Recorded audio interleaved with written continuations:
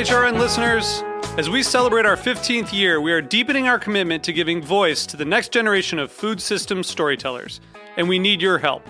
Our internship and fellowship programs help activate new possibilities for underrepresented and underestimated young people through experiential journalism, audio engineering, and production training. Through these unique programs, HRN helps food equity stewards build essential workforce readiness skills that expand their potential and foster economic mobility. Please consider supporting these critical programs. And with a minimum donation, you can be entered to win a dinner for two at an amazing restaurant in one of 8 cities and tickets to a concert at a great venue in one of those cities. We have incredible partners across the country who have donated, as they also share our passion for helping to educate the next generation of food systems storytellers. Check out heritageradionetwork.org/15 to donate and enter to win today. That's heritageradionetwork.org/15 to donate and enter to win today. And make sure you donate before March 31st. Thank you. Today's program has been brought to you by Heritage Foods USA, the nation's largest distributor of heritage breed pigs and turkeys. For more information, visit heritagefoodsusa.com. Broadcasting live from Bushwick, Brooklyn, you're listening to heritageradionetwork.org.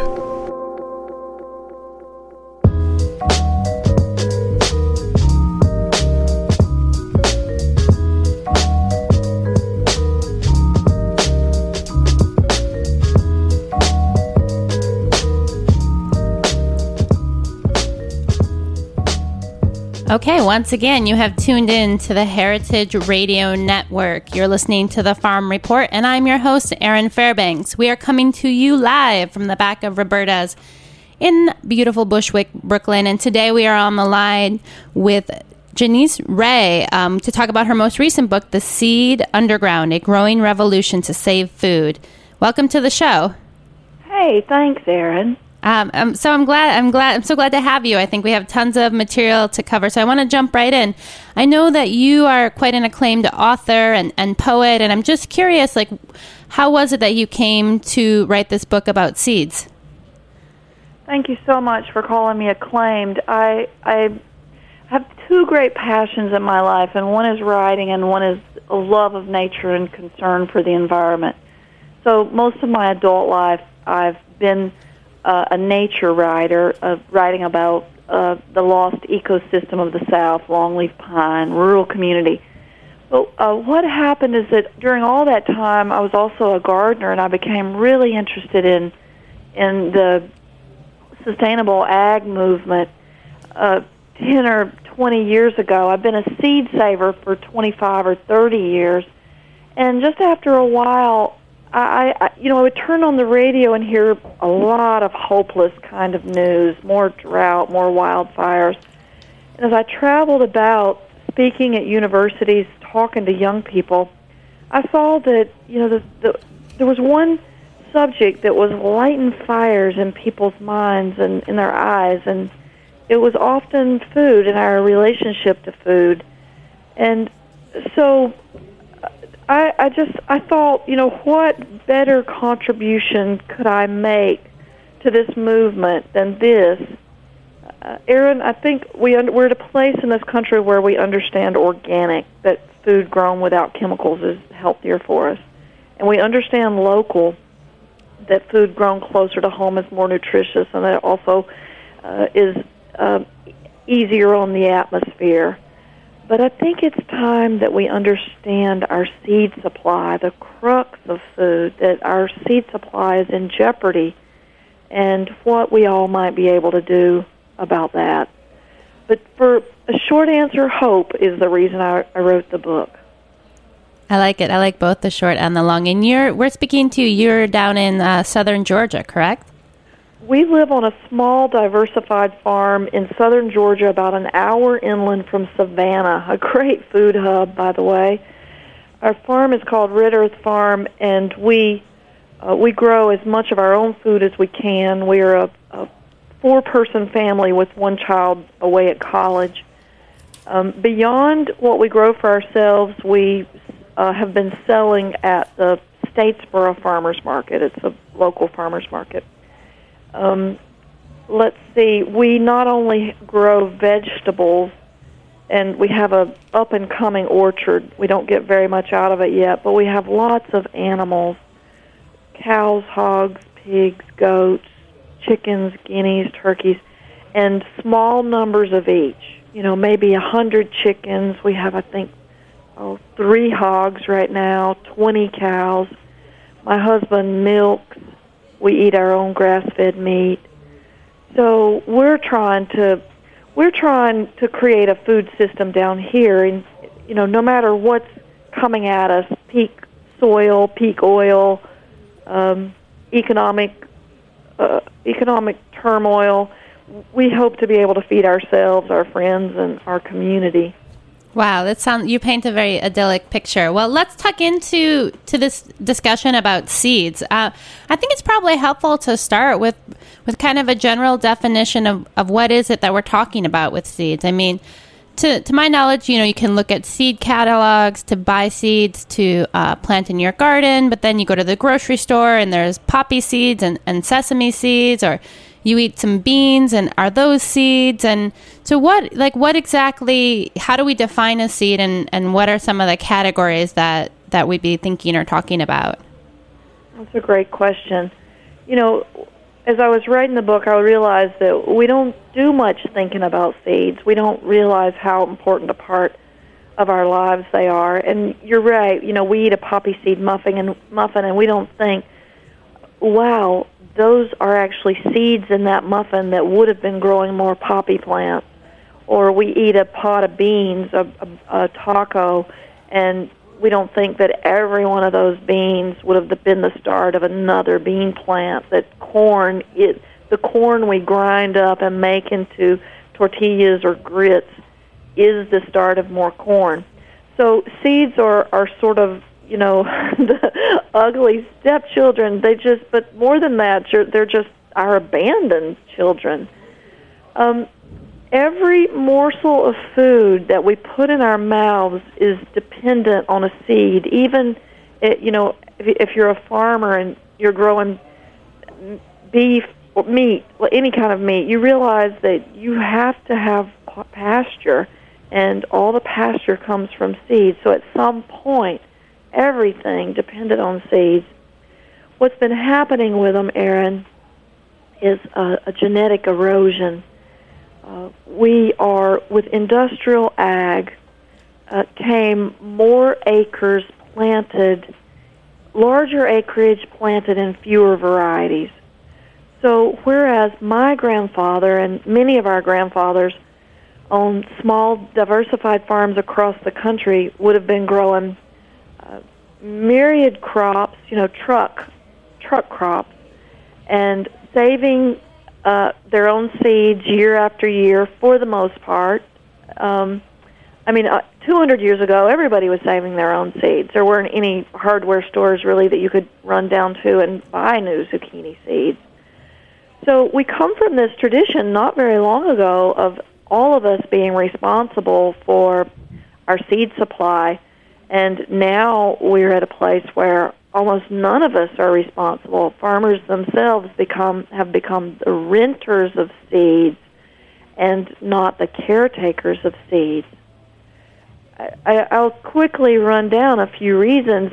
Industrial ag tops the list, and you and I will probably talk more about this, but fewer of us in general live in rural areas or grow anything. 80% of us now urban dwellers.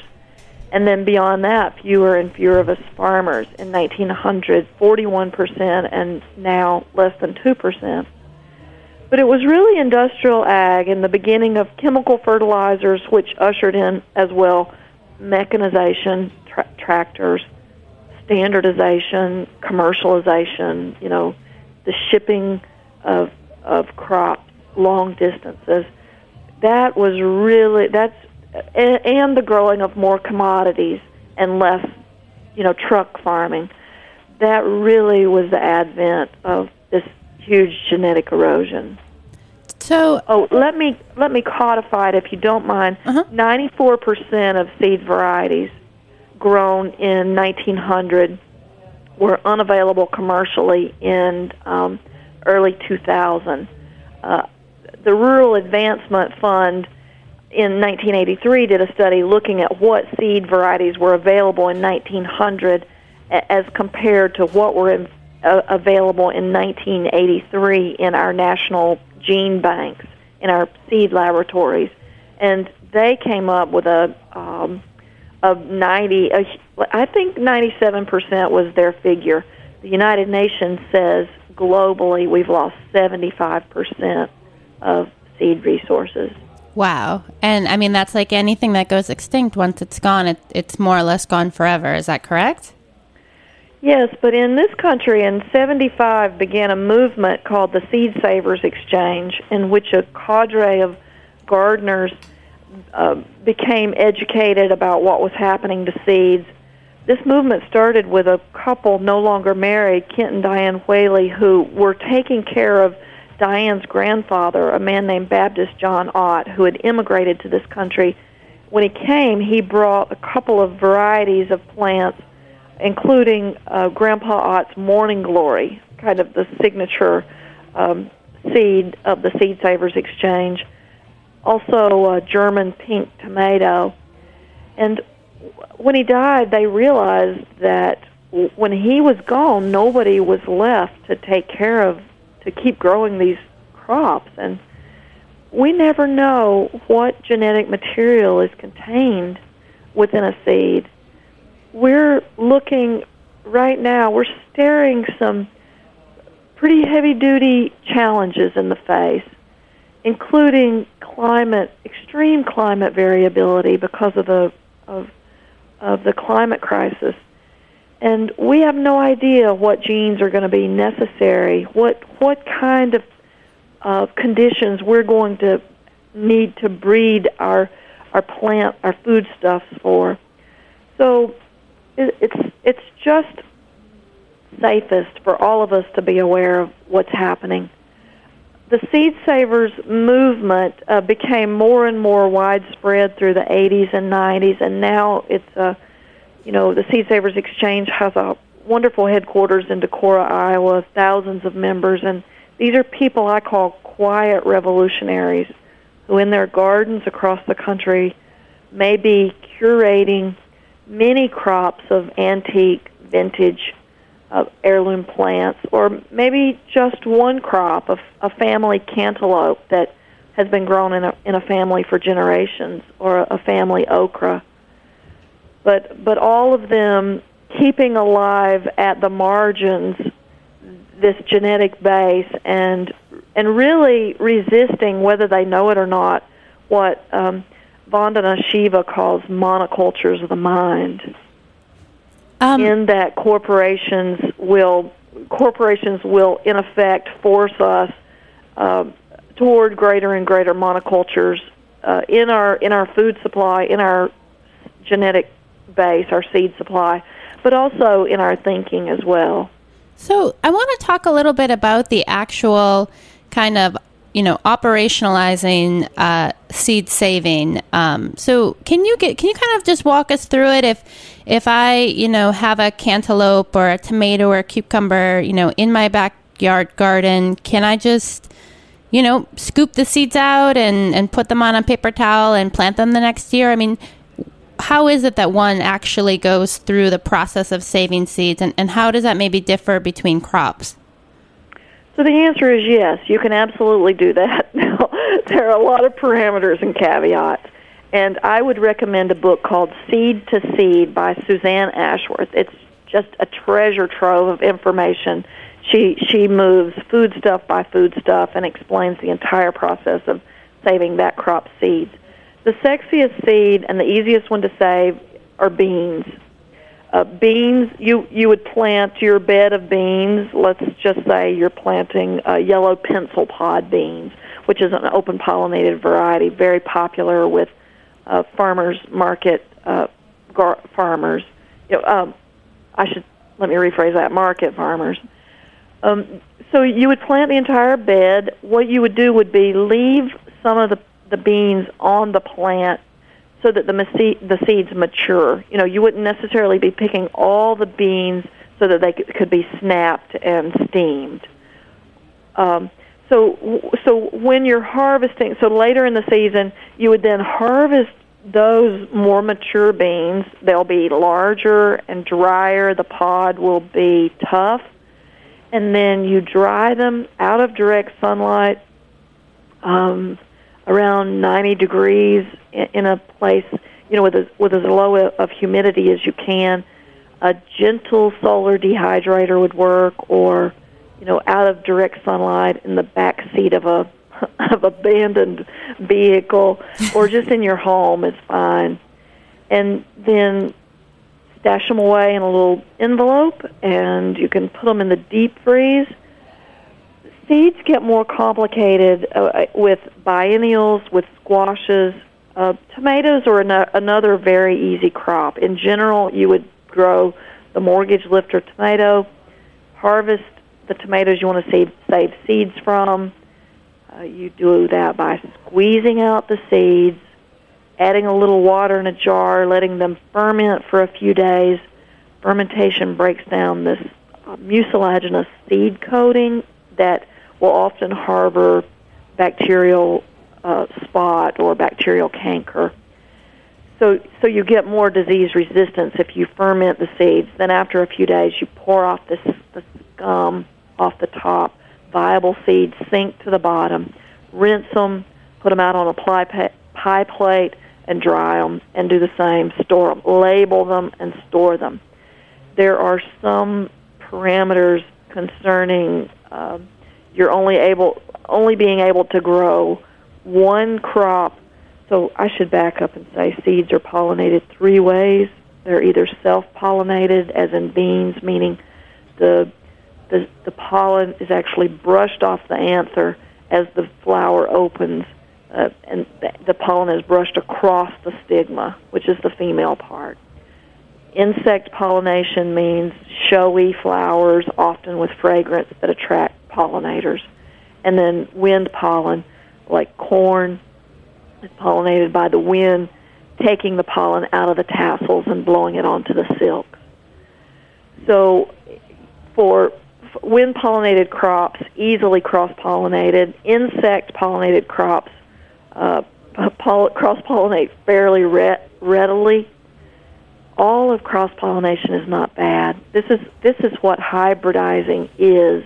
It is traditional plant breeding where something cross-pollinates in your garden, Aaron, and you grow out the seeds and you find, oh my gosh, this yellow cherry tomato has cross-pollinated with this red grape tomato, and I have these streaked-looking red grape tomatoes, or whatever the cross turns out. That's the way we develop new crops. So hybridizing is not bad. That is plant breeding. But if you want to maintain the purity of a species, like you want to keep this Hubbard squash, and you don't want it to cross with a banana squash and give you all kinds of weird kinds of squashes when you replant those seeds, then you would have to take measures to isolate that Hubbard plant only one of this species of squash, or learn to hand pollinate, which is not that hard. Now, all this sounds incredibly complicated, and I don't want to scare you or anybody else away. Suzanne Ashworth's book is a great resource. Awesome. And we are going to have to take a quick break, but when we come back, I'm sure we'll have plenty more seed talk, so hold tight.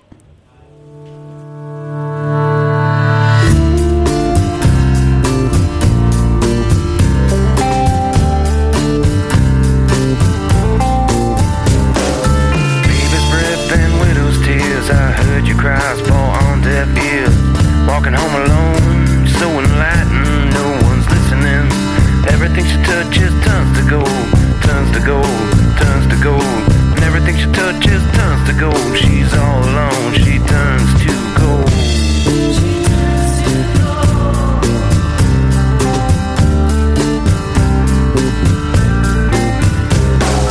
Flown in with the wrong kind of dreamers, flown in where you don't belong. Running from your shadow is only a matter of time before it catches you. And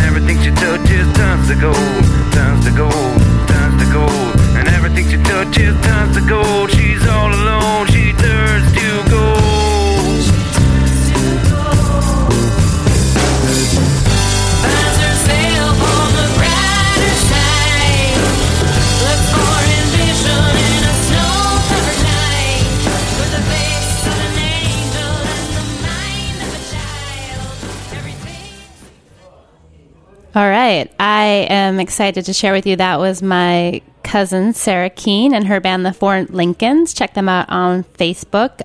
Their tune, Everything She Touches Turns to Gold. And we are back on the line with Janisse Ray talking about seeds. So, Janisse, before the break, you very eloquently took us very quickly through the process of saving seeds for a home gardener or maybe a farmer on a smaller scale. And I'm just curious how that process does or doesn't change when you're looking to kind of amp up production. For example, you run a seed catalog, or would you call it a seed farm? Or, I mean, where do those seeds come from, and how does that process look different, or is it just bigger?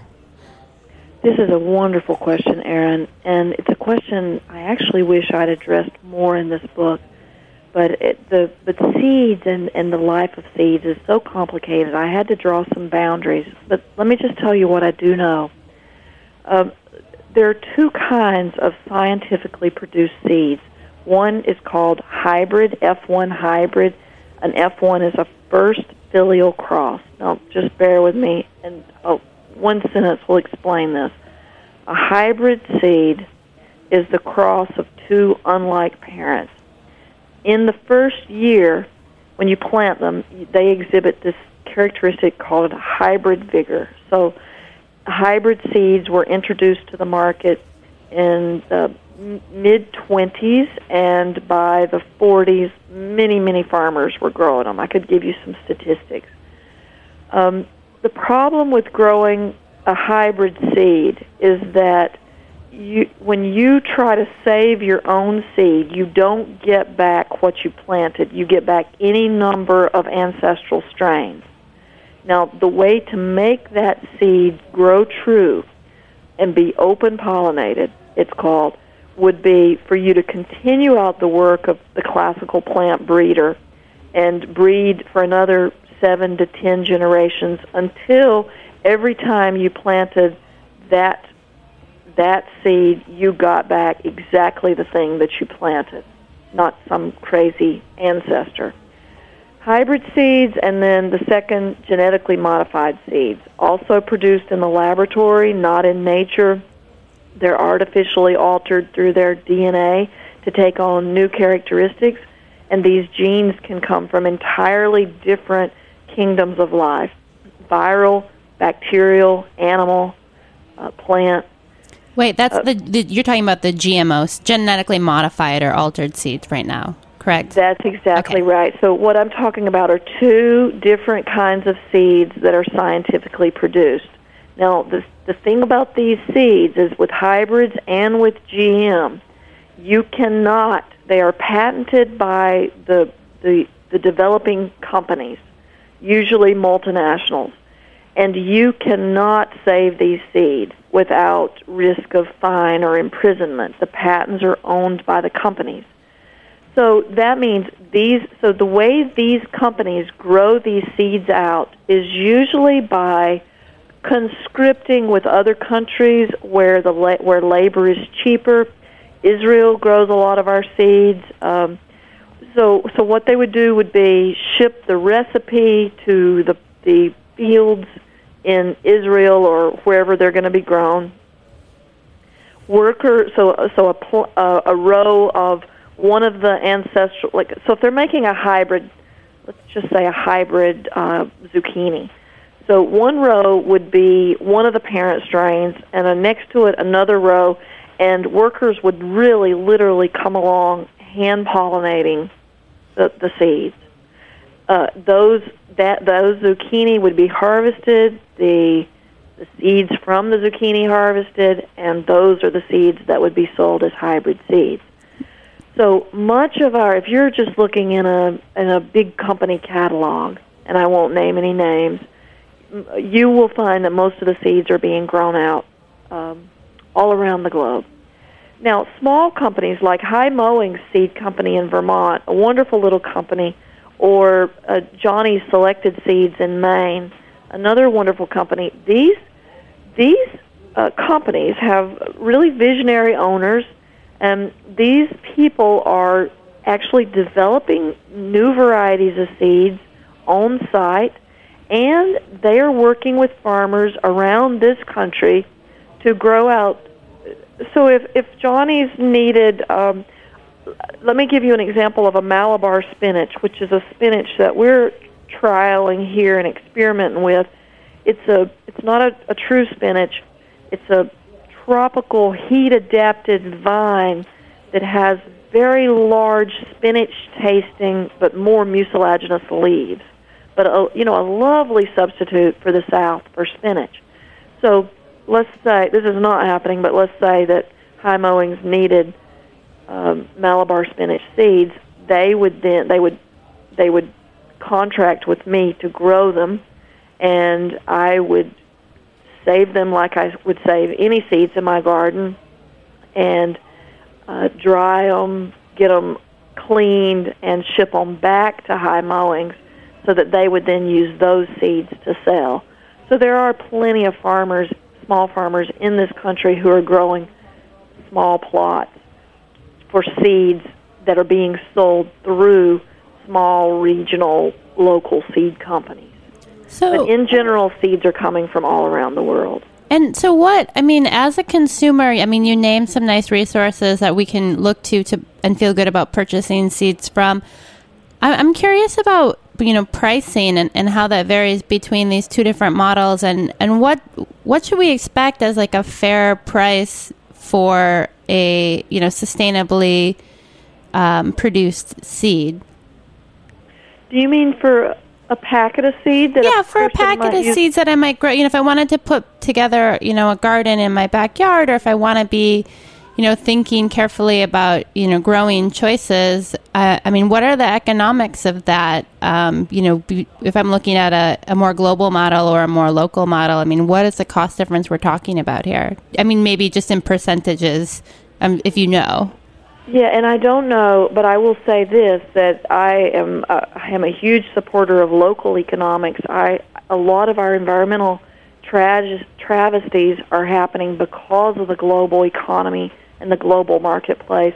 So any way that we can return our money to local investing and just circulating locally, the better off all of us are going to be. So definitely I try to shop for seeds really with individuals, first of all, ordering them from other members of the Seed Savers Exchange, or getting them through our Georgia Market Bulletin, which is a little classified that comes out from our Department of Agriculture. Beyond that, I shop with small, regional, independent seed companies. In the last 40 years, just dozens and dozens of our seed companies, more than 1,000 independent seed companies, have been bought by multinationals in this lateral expansion of the multinationals. So anytime we can, the closer to home we can buy seeds, the more adapted to our microclimates they're going to be, and the more we're going to support local economics. That makes sense. And is kind of the reverberating theme when we look at any purchasing choices is think close to home. So I'm curious, you paint this really interesting picture of seeds being these kind of little genetic packets, and much like when two parents come together, human parents come together and have a kid, and the kid shows up with red hair that hasn't been seen since 3-4 generations back, and you have all these kind of opportunities for exciting and unexpected things to happen when you plant an actual seed. I can see where as a home gardener that would be kind of exciting and interesting. But if you're looking to kind of produce something on a more consistent basis, I'm curious, like when you look at planting, I know, for example, apple seeds, you would never just plant an apple seed and expect the same apple tree to grow. So they do a lot of grafting or techniques like that. Are there places where it's more appropriate to grow from seed and other places where it's more appropriate to grow from a cutting? Is that just a control thing, or? Mm-hmm. Oh, gosh, it's so complicated and so interesting. You bring up this great point with apple trees. At the turn of the century, there were over 7,000 varieties of apple trees being grown in this country, and the statistics say that 86% of them are lost. Now, you're right. You walk into a store now, and most of our apples are Granny Smith, Red Delicious, Yellow Delicious. I'm no geneticist. I'm a storyteller. But I do see that seeds are these little genetic bundles that are pretty mysterious and secret, and we don't really know what's going to happen in there. There is the possibility of genetic mutation, but in general, we adapt crops to our microclimates and our places through, traditional plant breeding, just like this squash crosses with this squash, and we see what happens and how it tastes, but also through something called selection pressure, which is, let's just say that you planted 100 plants of Jimmy Nardello sweet peppers in your garden, Aaron, and I planted 100 here. Over time, if I were selecting the plants that did the best in 100-degree heat in August, for example, after 10 years, your plants are going to perform very differently than my plants because you're selecting for something else in a different climate. And that is the reason for this is the gene is present for whatever we select for, but the gene, there's this wide panoply of possibilities in this tiny seed. But over time, I suppress certain genes and you suppress certain genes. And so after a number of years, if we did DNA testing, genetically our plants would be different. Now,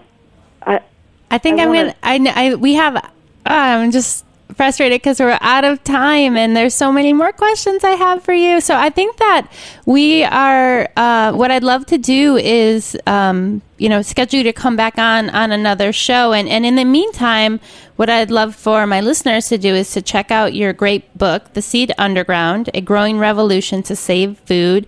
And it's available through a multitude of outlets, but you also have more information through your publisher, correct? www.chelseagreen, CHELSEAGREEN.com, and there's a page for the Seed Underground there. But also, Chelsea Green's a fabulous publisher based in White River Junction that does all kinds of sustainability, green living, and good food movement books. So they're definitely worth checking out.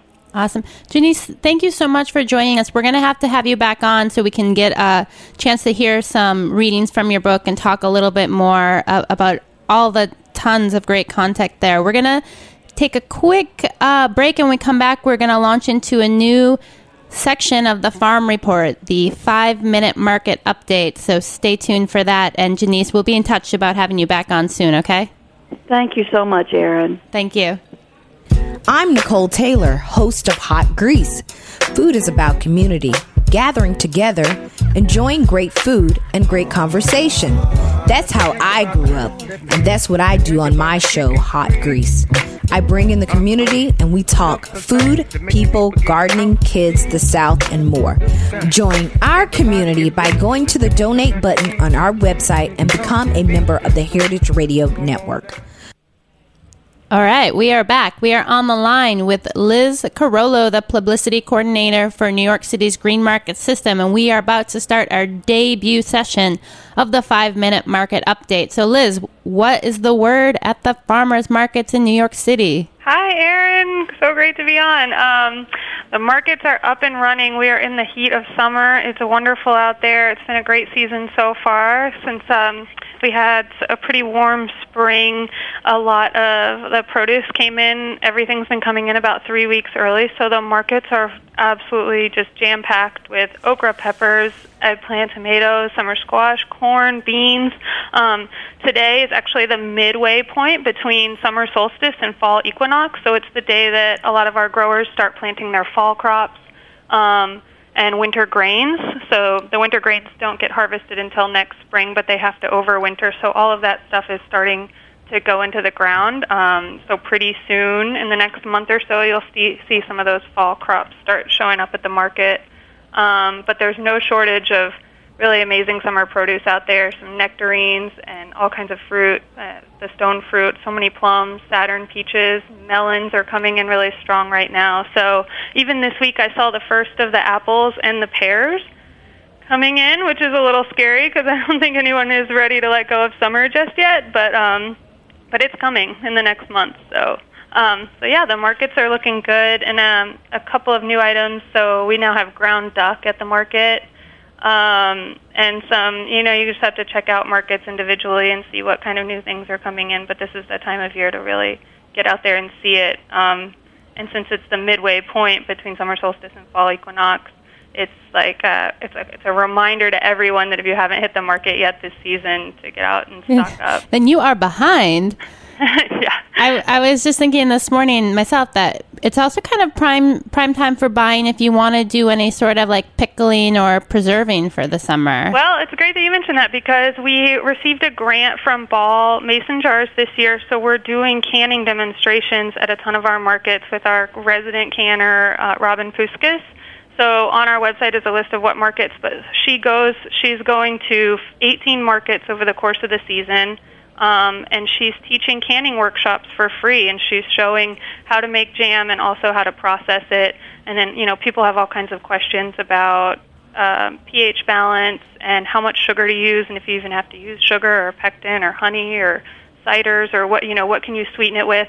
And so she's out there at the markets teaching people how to can and put away all that food so you can enjoy it through the winter. Awesome. And I know that you guys run more markets in the summer and prime season than in the winter. So can you just give us a sense of the scope? How many markets, and are they in all boroughs? And then maybe just where people can find out what's closest to them. Sure. Great. Yeah, we have all 54 of our markets are open. We're in all 5 boroughs. 51 of our markets accept EBT or food stamps. So we're almost at full capacity with that, which is really exciting because EBT customers can shop at the markets right now and get $2 extra to spend on fruits and vegetables for every $5 spent through Health Bucks, a program funded by the Department of Health. So that's extra exciting for us. But yeah, so all 54 of our markets are open. We opened 4 new ones this year in Forest Hills in Queens, Windsor Terrace in Brooklyn, Bensonhurst in Brooklyn, and then Crotona in the South Bronx. So that's really that's exciting for us to have 4 brand new markets. And then Rock Center is a market that opens up only for 6 weeks in the height of the season. So there's 3 more weeks, and I was just up there this morning, and it is like such a beautiful location. It's right at the base of 30 Rock, so all the flags are up and that beautiful fountain, and it's just, especially if you don't go to Midtown very often, it's really nice to get up there and kind of sit and have a cup of coffee. And we have a staff potluck today, and I got everything I needed to create a really good cucumber, corn, ricotta salata salad, all from that market. So, and because delicious. It's kind of like we just get it for 6 weeks, it's really nice to just go visit. All right. Well, there you have it, the 5-minute market update. If you have questions for Liz or want to hear something more about what's happening in the markets, you can always email us at info@heritageradionetwork.org. I want to say big thanks to Janisse Ray, my guest today, and Joe for being such an awesome producer and engineering today's show. You can always find archived episodes of the Farm Report on heritageradionetwork.org and on iTunes as a podcast. Remember, we're live every Thursday at 1. And like I said before, if you have questions, shoot us an email. So see you next week, and thanks for listening.